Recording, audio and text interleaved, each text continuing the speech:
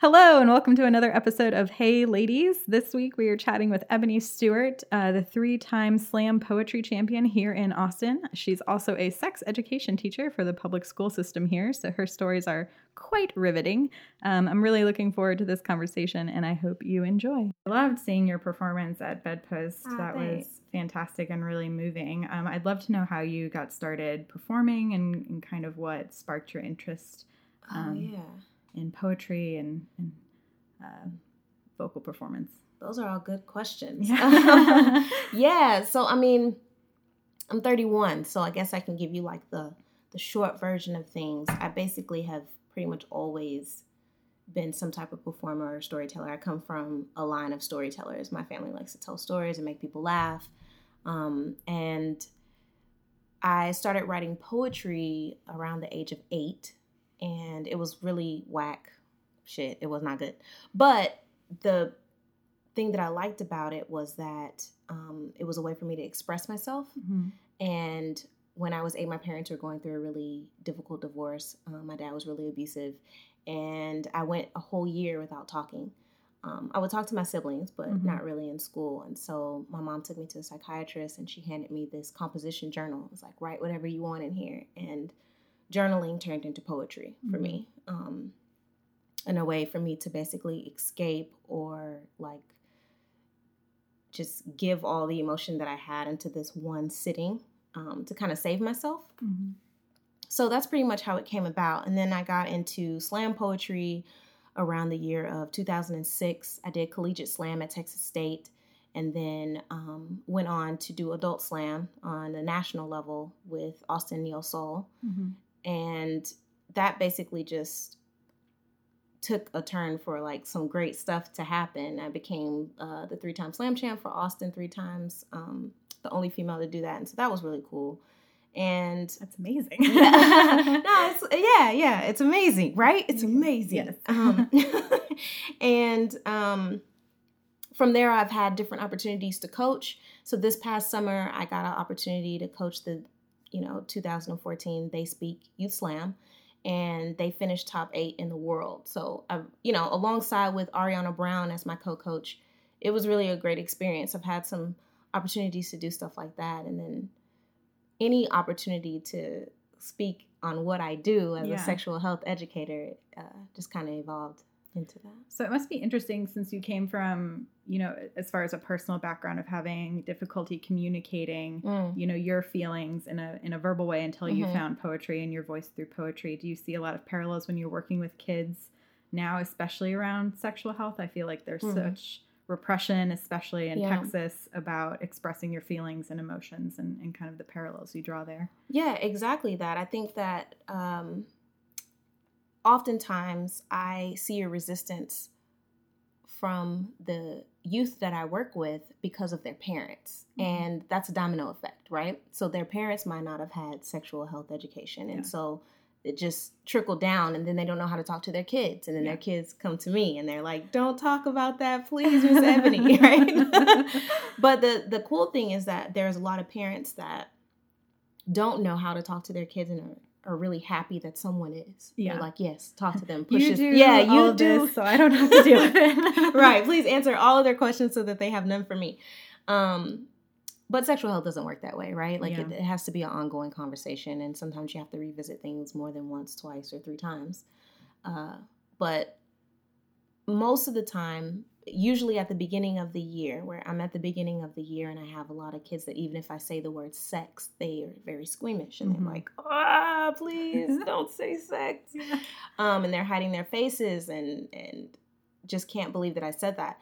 It's almost like a curse word, right? Mm-hmm. And then by the end of the semester, they're very comfortable and able to articulate what body parts are. And do you ever get, because I know you said there's a lack of education maybe from parents and that trickles down. Do you find that parents have any backlash towards the education that you're giving them? And especially, I think it's interesting how people choose to talk about the body, breasts versus vagina versus penis and what words that you're comfortable talking about, especially with your parents.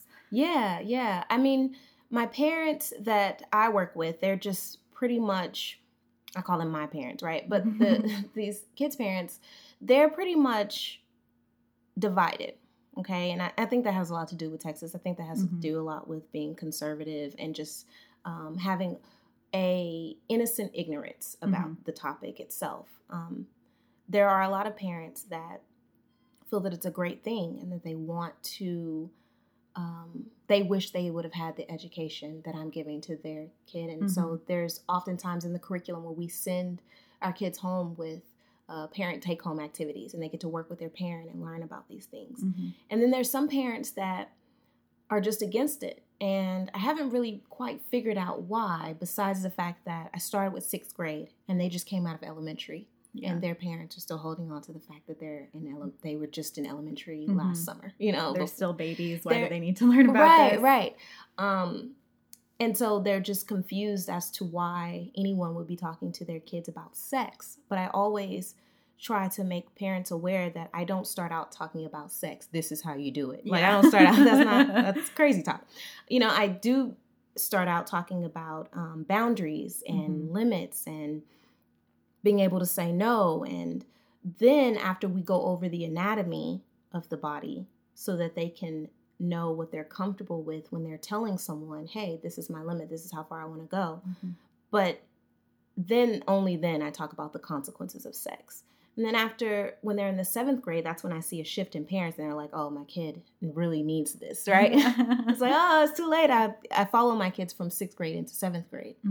But ultimately, the parents have a choice. They can opt out and they can say, no, I don't want my kid to learn about this, or my kid will not. That's something that's always on the form. Yeah. My kid will not learn about this. I think that's interesting.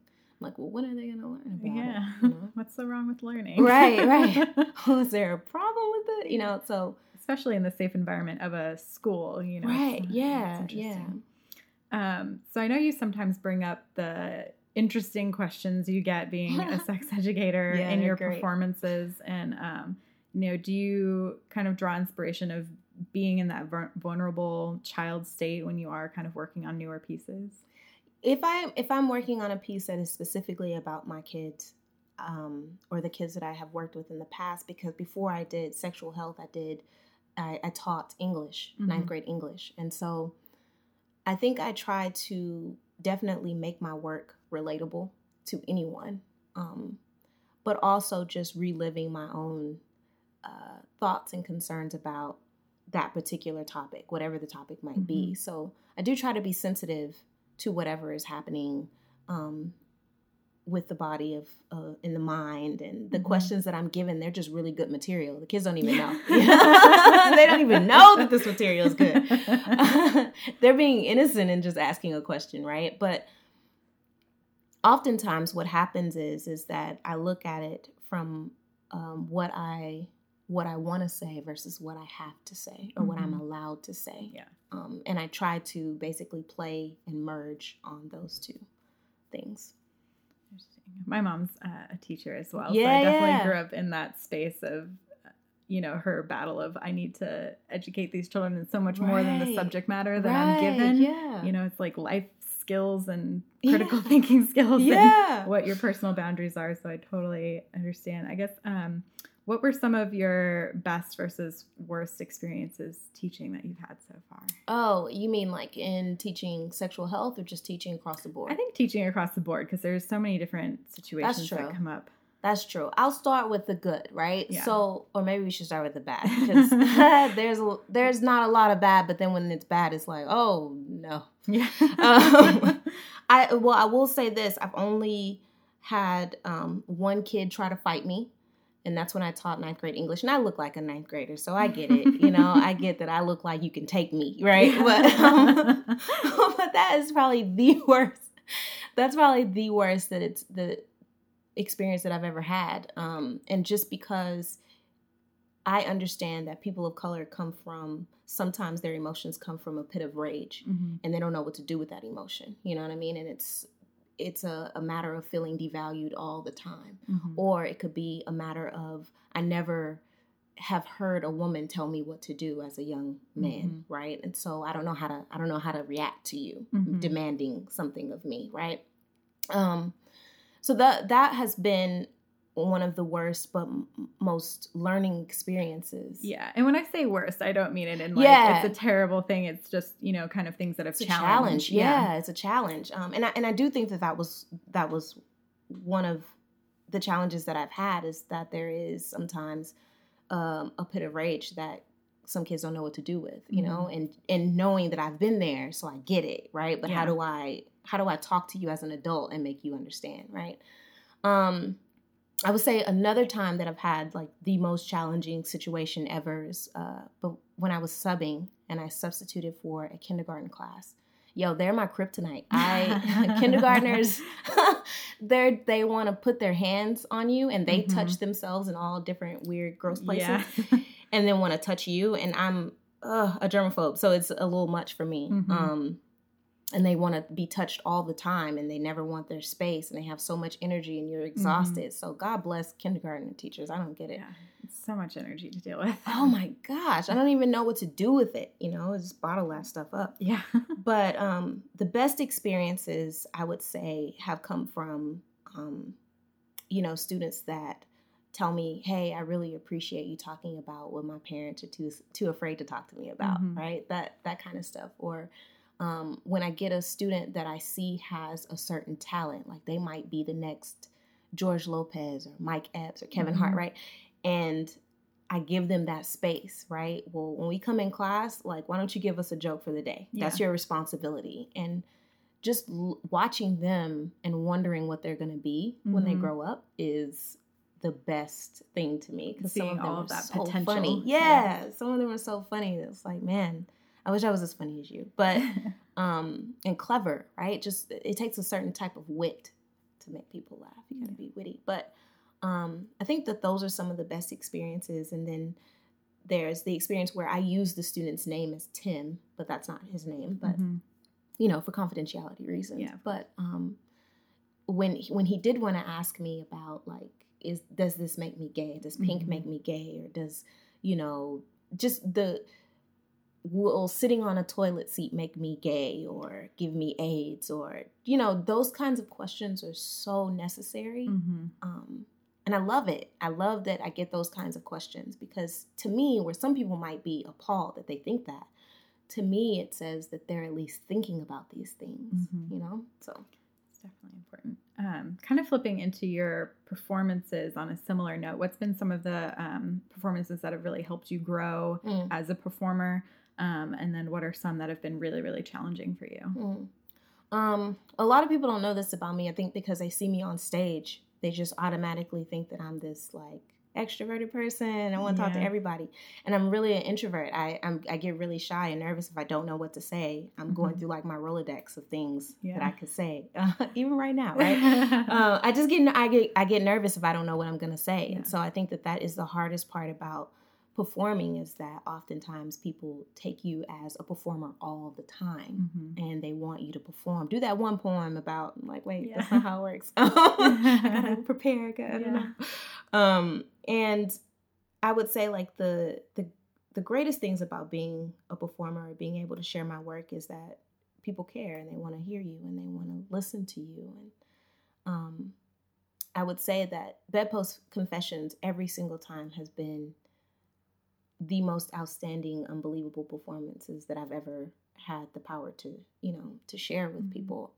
And mostly because Bedpost Confessions challenges me to be vulnerable in a way that I wouldn't necessarily be vulnerable. Whether it is that I'm talking about my students, or whether I'm talking about just sex in me being a sexual person, or just my experiences with abortion and, just all these things. It really does allow you to talk about so many different areas and kind of that welcoming and open space. Yeah, and it's great. They have really great audiences, and so I love those experiences when I have an audience that you can feel the energy of them being just so welcoming and open and like, yeah, we want you here.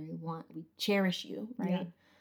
That's I guess those are, like, always the best experiences. Yeah.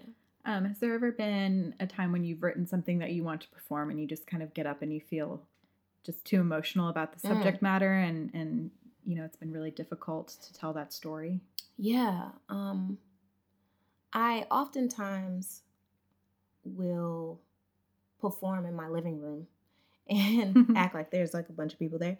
But what it does for me is it allows me to just break and know when I'm going to break, because I know, I know when I read this line, this is going to be the one that's going to take me literally to that moment, and I might not be able to go forward. But there's a thing about being brave, right? And I think being able to share your story, period, and even write it down and express it is brave.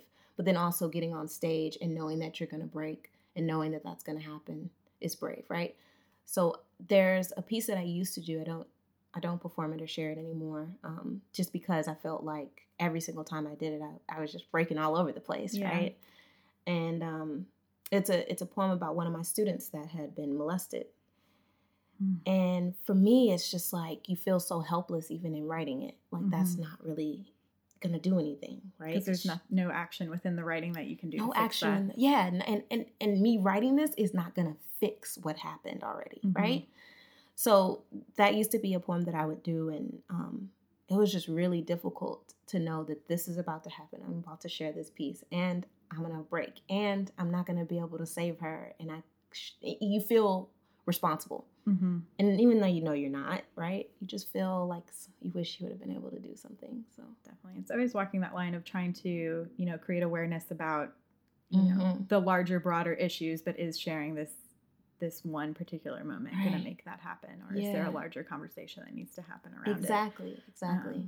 And I think a lot of times, like actors, performers, get kind of put into this like, oh, well, you're speaking for these other people who can't speak or aren't able to speak. And, sometimes it's hard to come up with those stories and put it into the broader factor. Definitely. So that you are creating an awareness, but at the same time, it's like, is sharing this individual story really going to change much? It was the not all women and not all men hashtags, and kind of that movement was really interesting. It's very impactful to see all of these kind of micro stories come out of that. But at the same time, then there comes the not all men hashtag right afterwards. Exactly. It's always an ongoing battle. Right. So tonight there's the neo soul performances. Can you talk a little bit about what kind of goes on in that space, or so how that all came together? Oh, sure. Yeah. Austin Neo Soul has been around for, I don't even know. I want to say maybe 10 or more years. And they moved venues a couple of times, but it's always been the same guy, Herman Mason, holding it down. Nice. Creating Austin Neo Soul. And there's a lot of great people that come out of that space, right? There's Brian Francis, and there's Love Robinson and Kimberly 13. There's so many great people, and then we have these youth that are coming up and making their way, And so tonight basically is just about a ladies' night. Now, there was a few people that fought me on a ladies' night, but I was like, I think it's going to be great, and I know there's going to be a lot of women that show up. And really, honestly, when it comes to poetry, women basically support the show the most. And so going in, I knew that. I wanted to go ahead and have a space that is created just for a person that is living their life as a woman to share their voice and share their energy and tell their stories, right? And just be loved by all these women in the room. So I was just talking with a friend about how, like, even if you have the most confidence in the world about something that you do and something that you're proud of, whether it's like a sport or playing an instrument or performing, and you think that you're comfortable doing it around men and you have no boundaries about it. A friend of mine just went to do like a rock climbing clinic that was all women. Right. And she's just like, I totally thought, I go rock climbing all the time with my male friends and I don't think anything about it. And she's like, but this time there was nothing, like, you weren't trying to one up anybody. You were just in this space and you're so comfortable to kind of share and work on your skills in a space where people are so supportive. I feel like in this space that I've created for Ladies Night at Austin Neo Soul is just basically an opportunity just as that. It's not a competition. I know with Slam is a competition, right? And this isn't for that. This is for you to share your story and for you to get up and, maybe it's a poem that you just wrote today. Maybe it's a grocery list, right? And how overwhelming is a grocery list? Right. I don't know. But then you put it into a poem and then it sounds great, right? And it's just basically a time for us to just let our hair down, come on loose, and just really have a good time. There's food, you know, there's drinks. I feel honored in having such a great opportunity to create community within women, because it's so necessary for me, you know, it's so necessary. And to see that we are all in a state of survival when we're together, you know, we can just kind of breathe. Yeah, you know, we don't have to have our like bitch face on, you know. Don't always have to have the resting bitch face. Right. And kind of wrapping up, do you have any advice for you know, women who are trying to express themselves artistically, whether that be through poetry, and kind of where to start in that process? Yeah, I would say start in a place of honesty. It doesn't always have to sound like someone else's work, right? It's really hard to find our own voices and to find our own way of telling our story in a different way, right?